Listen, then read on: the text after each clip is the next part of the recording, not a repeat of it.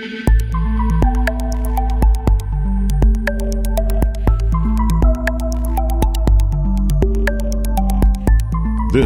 is the Oncozine Brief with Peter Hoffland and Sonia Portillo. In this edition of the Oncozine Brief, we talk with Catherine Ivey, the founder and president of the Ben and Catherine Ivey Foundation.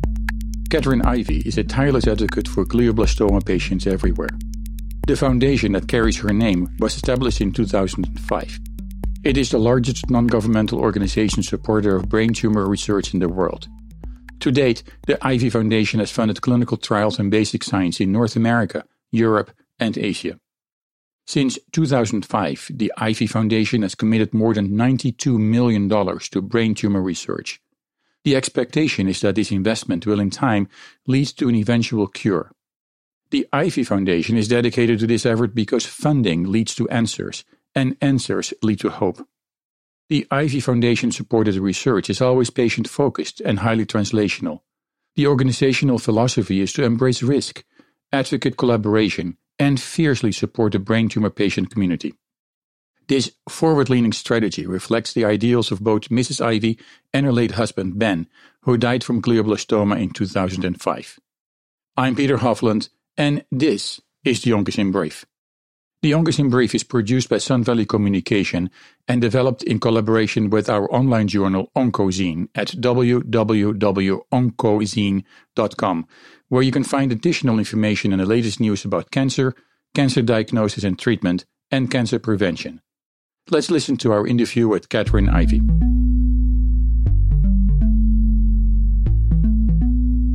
Here with me is Catherine Ivey. She is the chairperson of the Ben and Catherine Ivey Foundation in Scottsdale, Arizona. Welcome to the show. Thank you. Good to be here. Before we're going to talk a little bit about the organization that you founded, tell me a little bit about yourself and what makes you get up in the morning.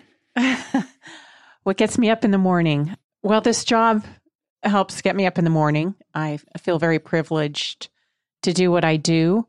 You know, I would do anything to have my husband back, but due to those circumstances, I'm in a position to attempt to try to help people with a very complex problem. And that feeling a sense of accomplishment and serving others really fuels me. Now, you mentioned your husband, Ben Ivey. Yes. Who was Ben? And tell me a little bit about him in terms of, who he was. He originally was from Seattle and had graduated from Stanford Business School and noticed a blue sky and never left. We were both financial planners. That's how we met. And he also had a real estate company. His nickname was Gentle Ben. He had a very good demeanor. He was an excellent public speaker. He actually started one of the first financial planning speaking series, and that's how he had built his career. And he also really enjoyed investment real estate. He was a big golfer and wonderful husband, so I was extremely fortunate. Sounds like you had a fantastic life, but that abruptly ended. Yes. I understand that he was diagnosed with glioblastoma. Yes. He could have been the poster boy for Whole Foods. He didn't drink. He didn't smoke. He exercised every day, very committed to his health. And we were on vacation and he actually ate a chocolate bar. And almost immediately his thumb went numb. And we were joking, it was like, see what happens when I eat sugar? And actually that was his form of a seizure.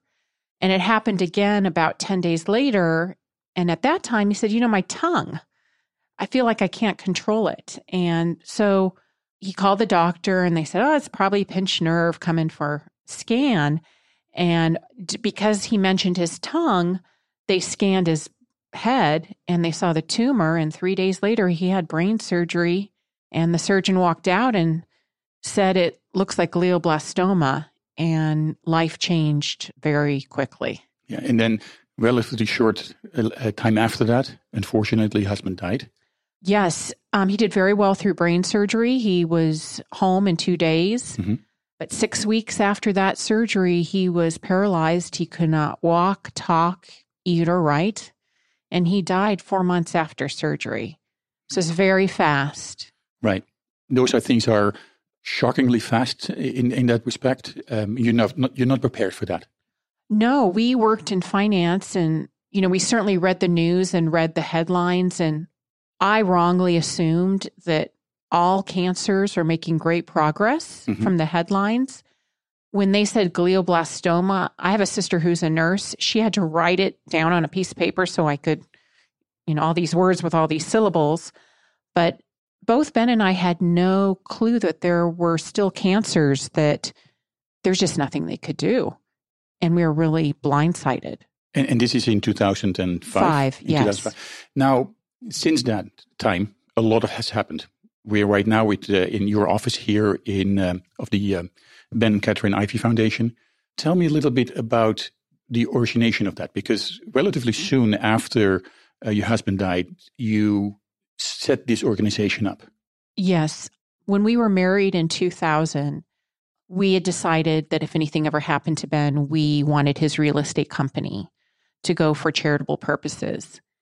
And then when he was diagnosed with brain cancer and we saw the lack of progress, the lack of options, it became very clear what we wanted this foundation to focus on. And fortunately, before he died, we had many long talks of what he envisioned for this foundation. And then I've executed those ideas. So even though the organization came into existence after he died, he had a role to play in this. Absolutely.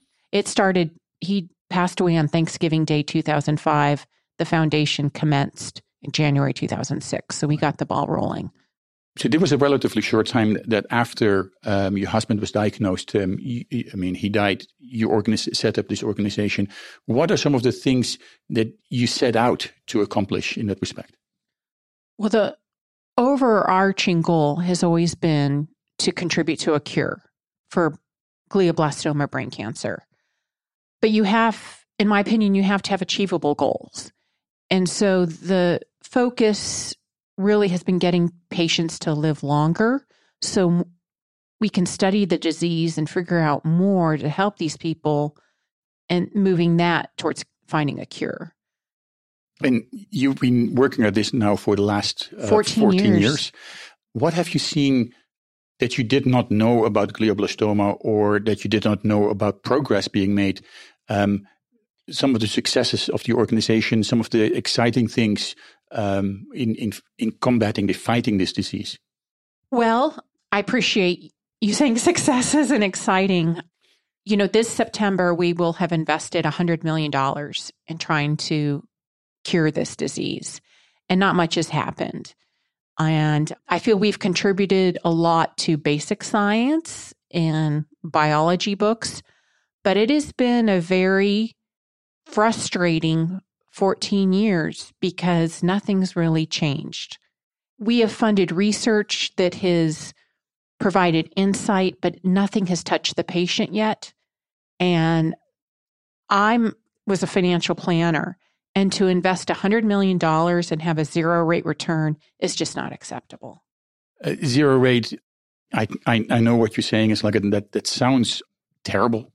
I think that what I mean by exciting and the good news about this is probably the enormous amount of research funded that leads to the basic understanding of the disease, which would otherwise probably not have happened. True. But I'm impatient and, I'm not going to live forever. I don't have unlimited resources. And I got so frustrated 2 years ago. I actually really started doubting myself I just feel like I'm not doing enough. And coincidentally, at that time, I went to Jordan and I worked in a Syrian refugee camp. And it was really tough to watch what those people were going through. And it really re-energized me of, okay, I can't control everything, but I do have some influence. And I came back and I really doubled down. And then even though we started doing phase 0 clinical trials in 2013 on a small basis, all the stars aligned, and we partnered with Nader Sinai at the Barrow to scale this phase 0 program. And it's been by far the most exciting thing I've experienced in my 14 years. So something did happen. Something did finally happen, and I'm so grateful. So, I mean, and if you see the fact that we had an opportunity to, earlier this year, interview Dr. Naders and I at two different occasions, tour the hospital and the clinic and see what's going on, to see and from up close up to see some of the things that are happening in this terrible disease, because that's what it is. It's a good thing that you were there to be able to help that make possible. I think that is the exciting part of the things. Yet that I think if you look at people in terms of cure, you said it earlier, it's not there yet. But I think your contribution is a good start to make that happen. Thank you. I feel that the train has moved a little slow, but it's picking up speed, and I am very encouraged and very excited. Right. Let's take a break, and then we're back with our interview with Catherine Ivy, the founder and president of the Ben and Catherine Ivy Foundation. I'm Peter Hofland, and this is the Youngest in Brief.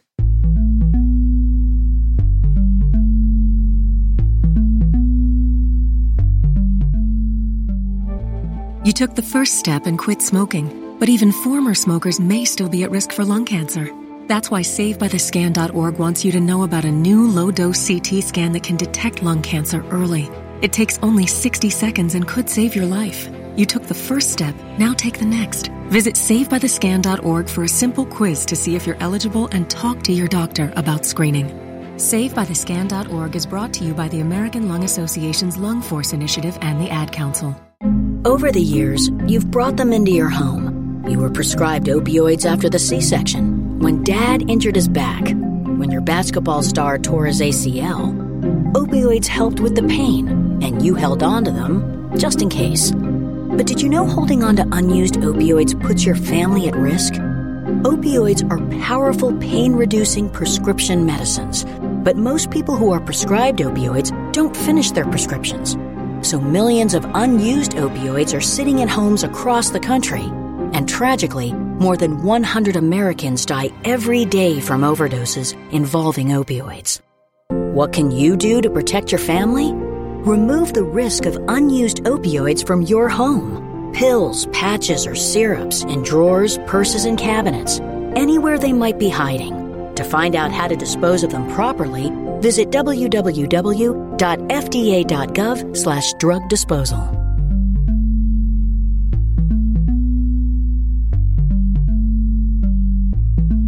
This is the Oncozine Brief with Peter Hofland and Sonia Portillo.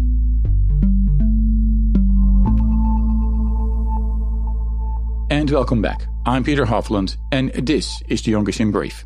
And this is your motivation to make that happen, right? To see people. It's very close by. You've seen people suffering from glioblastoma, other cancers potentially. You said about Syria. I mean, in a refugee center. I mean, is it right to say that the motivation to see people, to want to change the suffering for people, that gets you going? Oh, absolutely. And I get to know some of the patients and their families, and the courage and the commitment that some of these patients make of trying to help themselves is really inspiring.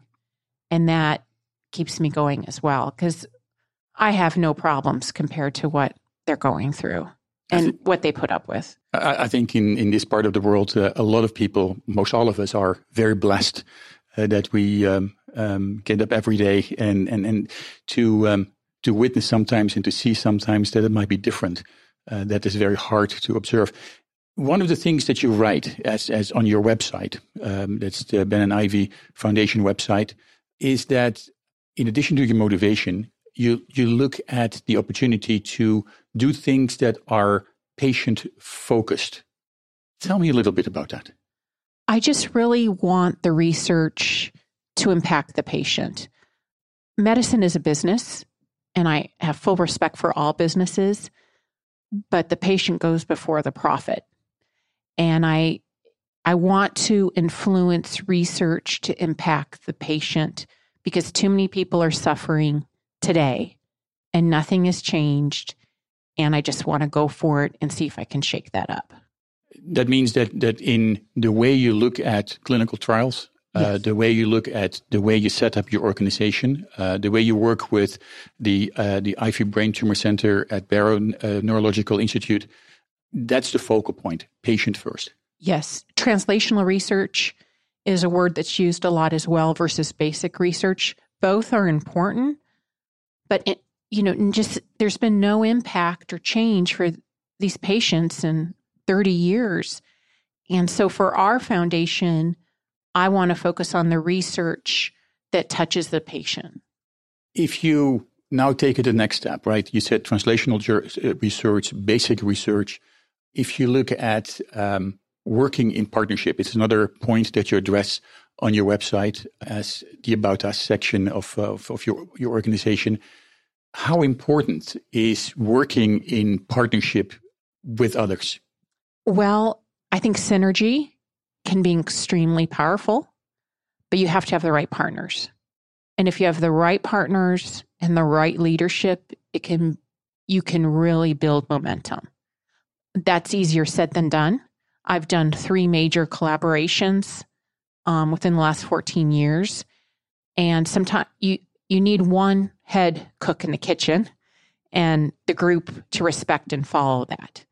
So from where you are, and we're not going to talk about the medical aspect or the science aspect, but if you said you had 3 major collaborations, how do you decide upon that part? Later in the program, we probably talk a little bit about if somebody might come to you with a research suggestion. But if you look at looking at potential partners to collaborate with, how do you decide that?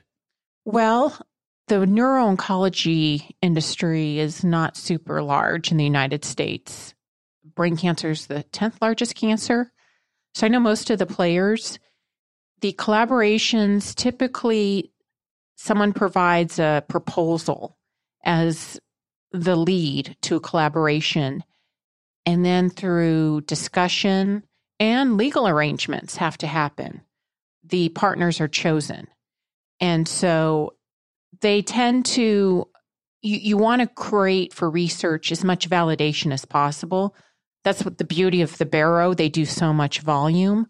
But sometimes when these collaborations, they seek out larger centers because there's more brain tumor tissue and more patients, and you can fill those trials up quickly. Right. So you're not the only person that makes the decision, although you are definitely the main focal point in making those decisions. It's you work with key opinion leaders and experts in the field. And my board, yes. And your board. And when I share a proposal with key opinion leaders, because the industry is small, the names are never revealed. I think sometimes they know, but we try to keep it as unbiased as possible. Right. So that goes to the merit of the actual proposal rather than to the name on the door. Yes. Right. And I've been doing this 14 years, and I know who walks their talk. And who actually has some success, right? Yes. Now, one of the things that you also mentioned is that you do things as part of a larger community. And we're talking a little bit about the community of people within the neurological organizations in taking care of those diseases. But this goes beyond that part. As part of the community, you established or working with the Ivy Brain Tumor Center at Barrow Neurological Institute. We're going to talk a little bit more about that a little bit later. Okay. But you also work with other organizations. For example, here in the Phoenix area is TGen and maybe other ones. How is that collaboration?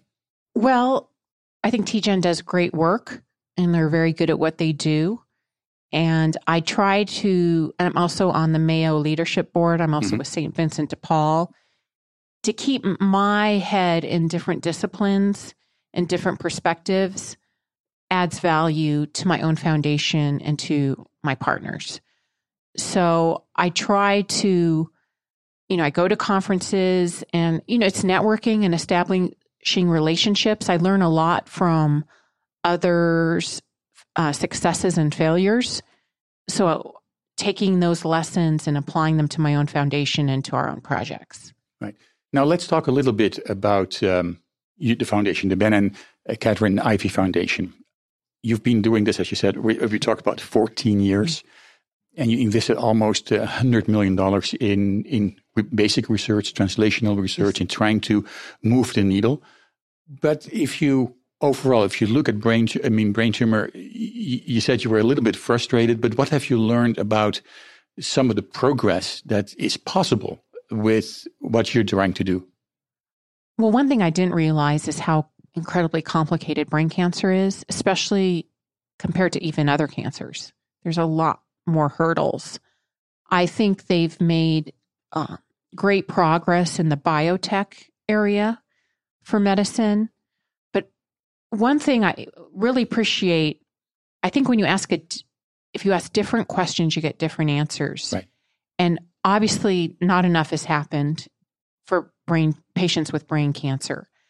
And I think that because there's so much, it's such a complicated cancer, I think, and each patient is so unique. I think instead of for, let's say, breast cancer, a large group of people respond to one drug, I think it's going to take drug combinations. Mm-hmm. This is a really aggressive cancer. It's going to take an aggressive therapy. And I think there's going to be a lot of subcategories of different types of brain cancer. But I think the drug combinations and the personalized medicine will help this disease. Let's take a break. And then we're back with Catherine Ivy, the founder and president of the Ben and Catherine Ivy Foundation. I'm Peter Hofland, and this is The Yonkers in Brief.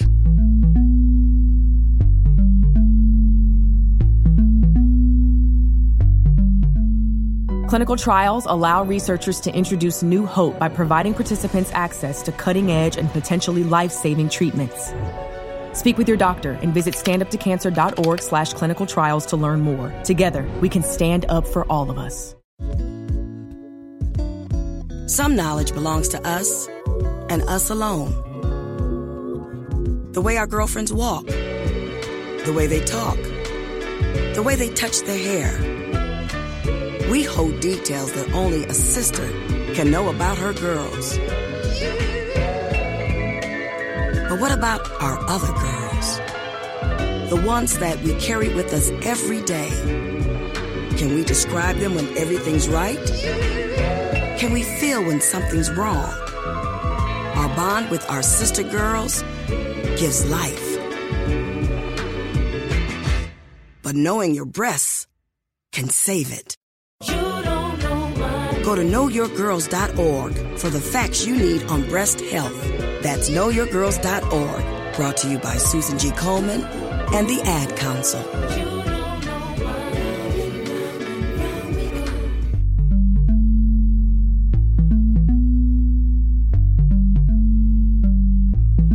This is the Oncozine Brief with Peter Hofland and Sonia Portillo.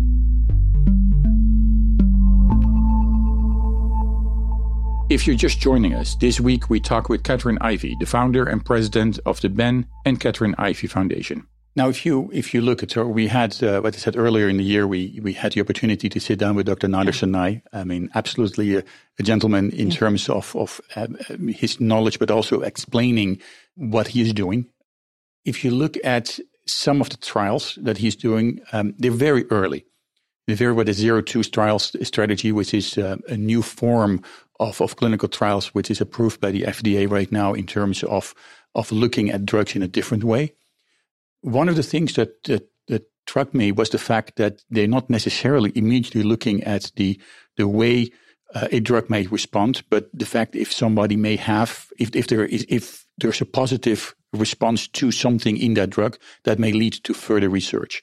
I think that's very important. I think you may agree with that. But what struck me is that he and his team are looking at different drugs that are not necessarily approved in brain tumor or in any of those things, but looking at drugs that are potentially developed in different cancers, like breast cancer. The drug that was approved earlier in the year for breast cancer is now being investigated in brain tumor. One of the complexities with that is of course the biology, but one of the things he also mentioned in one of our interviews is that the collaboration with the pharmaceutical industry is often difficult because you talk about a relatively small number of people that might have this particular cancer. How might you be able to, as your organization, may be able to change the way the pharma industry in general or is actually bringing about drugs in development? That is a very frustrating problem and a big challenge. And something I'm still trying to figure out. As of today, I think the more awareness that we promote out there that these different drugs do have an impact helps. And this is about the patient. And actually, there was a trial we did start.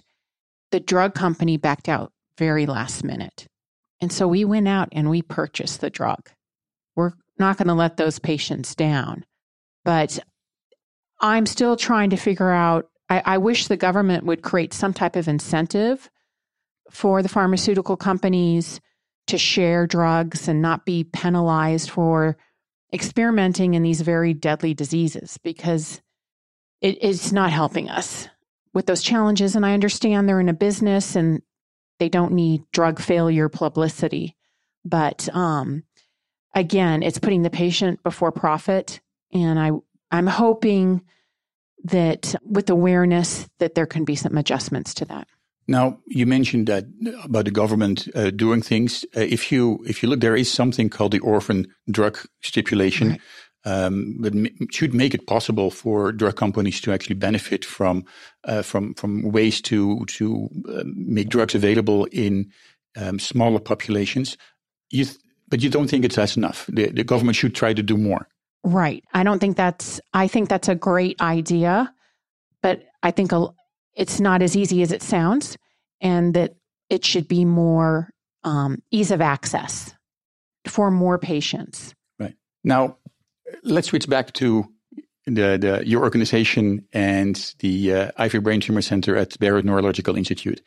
You met at one particular time, you met Dr. Sinai. What happened? Oh, I met Nader 10 years ago plus. And, he clearly is very gifted intellectually. He puts the patient first. He's lost 2 relatives from brain cancer. What struck me unique about Nader is I've been funding him for 10 years to do research. Every time I've asked for a grant, they always ask, about how much and for how long. And I'll say, okay, 3 years, $350,000. And they always fill up the budget. Everyone I've ever worked with. Nader was the only one who'd come back to me and say, this is what I want to do, but it's only going to cost $299,000. You don't have to give me the $350,000. And, or if he didn't spend his money, he'd be like, you want it back? That integrity really impressed me. And then our conversations on his different perspective of having to approach this disease, looking at the process and really going outside the box in his thinking is what made such an impact to me. I think that speaks volumes, I think. But at one particular moment, there was a discussion about the Ivy Brain Tumor Center before it before it was realized. Right. What happened there? I mean, how did you make the decision to help fund that? Because we started on a small scale in 2013, and it was going well. And why not scale success? We had so many conversations of analyzing this that there's not much it's a great investment. There's so much to gain and really not much to lose. And given other areas of opportunity to invest, this was by far what I felt could, leapfrog the progress and get that train moving faster.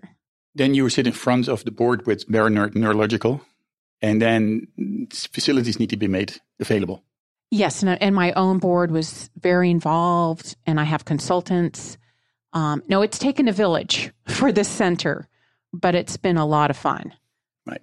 Of course, one of the unique things is where we were talking earlier about the phase 02 trials. It was one of the initiatives of the institute.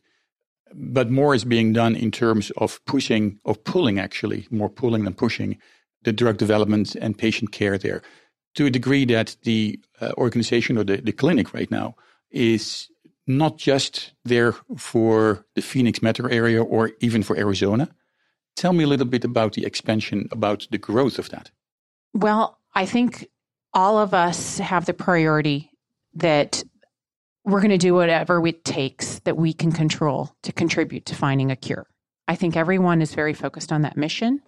And the way that is achieved is through as many patients as possible. Barrow, they have a high volume, but the more patients that can go through these trials, the quicker we're going to get information that's going to lead to a cure. So we are very focused on global marketing, even considering global partners to leverage the number of patients so we can get this problem solved. That is something that is in the near future? Yes. Well, in the next 10 years. In the next 10 years. If you look at not only at the organization, but also at the disease itself, glioblastoma, where in the next, one of your frustrations you mentioned is the fact that there is little progress, but do you expect more progress in the near future? Absolutely. I think people will live longer. So what you've seen in different forms of cancer, and glioblastoma is one of them, is very hard to treat, is the fact that we, with some forms of cancer, we now look at a chronic disease rather than a disease people die from. Now, I know that you're not a doctor, not a medical doctor, but is that something that you would strive after with the medical team, with Dr. Nadas and I, with other people you work with, to really try to push that? Oh, absolutely. I think that's a stepping stone to the cure, to making it a chronic disease. I think that's more of an achievable goal in the near future, but I think that's just part of a stage towards a cure, of making it people living longer and more chronic. I mean, there's certainly a ways to go, but I think that again, the research is moving faster than it ever has before, and something's got to hit eventually. And progress is being made, even though it might be very slow, as you say. Let's take a short break. After the break, we're back with our interview with Catherine Ivy, the founder and president of the Ben and Catherine Ivy Foundation. I'm Peter Hofland, and this is The Youngest in Brave.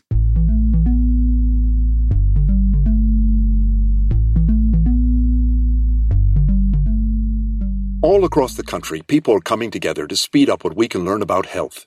The All of Us Research Program is calling on 1 million people to join us as we try to change the future of health. Visit joinallofus.org and find out how you can become 1 in a million. You listen when your body says, "I'm tired," or "I'm hungry." Are you listening? Would you listen if your body said, "I have pain and pressure in my abdomen. I feel bloated for no good reason," or "I get too full too fast. I'm spotting, but I've already gone through menopause," or "I have to go to the bathroom more often and more urgently than usual." These can be signs of a gynecologic cancer, like cervical, ovarian, uterine, vaginal, and vulvar cancers. Symptoms aren't the same for everyone. If your body says something may be wrong, please listen, learn the symptoms, and get the inside knowledge about gynecologic cancers. Call 1-800-CDC-INFO. A message from the Inside Knowledge Campaign and the U.S. Department of Health and Human Services.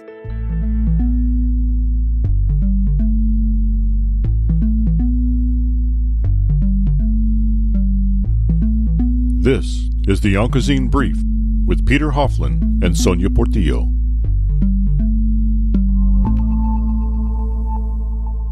If you're just joining us, this week we talk with Catherine Ivy, the founder and president of the Ben and Catherine Ivy Foundation. Now, one of the things that we've not talked about, at least not much, we were talking about the fact that if people come to you with a suggestion to collaboration, but one form of collaboration is also a decision whether you're going to fund a particular clinical trials. And you mentioned about Dr. Sinai or other people. about the opportunities to do that. There is a fair amount of scientific knowledge, medical knowledge that goes into making decisions. But what makes you or your organization or the team you work with make that decision or to move that forward? The process or the both? Yeah. Well, first we asked for a proposal. We've done invitation only the last 8 years. And those invitations are based on what? Basically, we go out, we network, and we go out and we ask specific people for proposals. I alluded before, it's not a super large industry. Mm-hmm. So I know most of the players, but we are actually shifting this year and we're doing a public request for proposals. And we're doing an additional investment in the real younger scientists. But our consultants and my board, first we look at the science and then we look at the scientist. You've got to bet on a horse. Mm-hmm. And given experience, and I've worked with so many different people, I know who walks their talk. I know who will get it done. Right now, a third of our grants are no-cost extensions, meaning they're substantially delayed. And that's something that I really don't like. Some things do happen out of our control, but we've got to keep this moving and keep it a priority. And that I think is important to make sure that you can push the needle and we make sure that the needle goes forward and that you actually can have some result. Now, we are almost at the end of the program. And one of the things at the beginning of the interview, I asked you what makes you get up in the morning. But with that, how do you stay motivated? How do you, because one of the things that you clearly mentioned is some of the frustration that you see, or you may want to kind of get things faster, which we all probably want, because this is not only this disease, but most cancers are horrific in terms of you, if you happen to be a patient. But what makes you stay motivated? Well, a couple of things. To recharge, I go travel, and I tend to travel in more exotic, unique countries that maybe aren't as well traveled as others, just to keep that big perspective and looking at the forest versus the trees. And then occasionally I go to patient events. I go to the patient symposium that's put on twice a year at the Barrow. Mm-hmm. And it's a good reminder, seeing those patients' dedication is very inspiring. I occasionally go to brain tumor support meetings and just listen, and that keeps me going as well. But I get a lot of emails and letters, and all those things add up, and I'm going to go for it. I do feel privileged to be in this position, and I'm doing the best I can. And I just really am hoping we can get a rate on our return. So do I. I mean, it's like that. There must be, we keep them going and there must be some success. Well, I'd like to thank you for our little interview that did this morning. And beyond that, thank you for the great work that you and your organizations are doing. Oh, thank you. Appreciate it.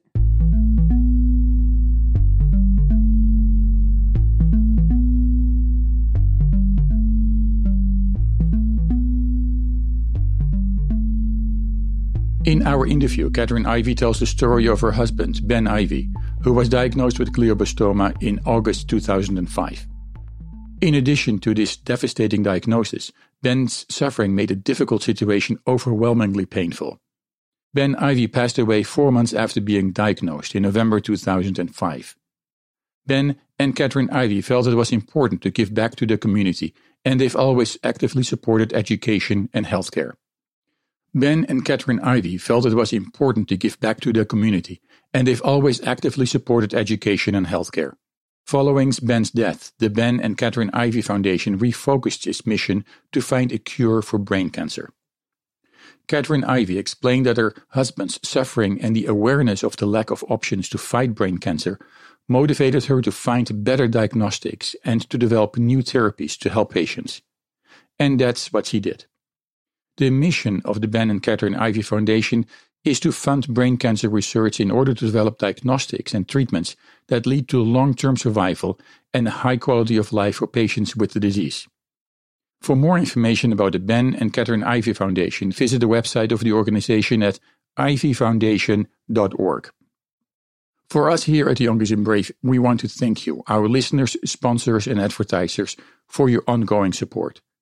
Your support makes it possible that you can hear this program via Independent Talk 1100 KFNX, one of the top 10 radio stations in Arizona, reaching almost 5 million people throughout the state.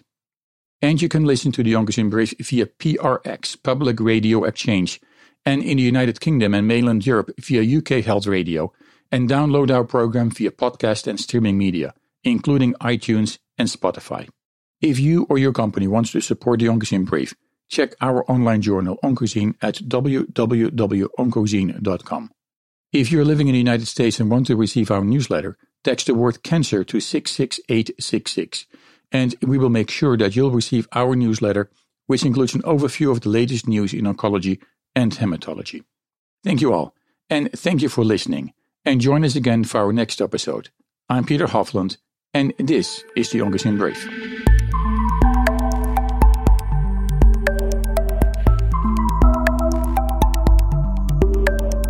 The Oncogene Brief is produced for Sun Valley Communication by Peter Hofland, Sonia Portillo, Evan Wendt, David Kaler, and Sean Mayer, and distributed by InPress Media Group.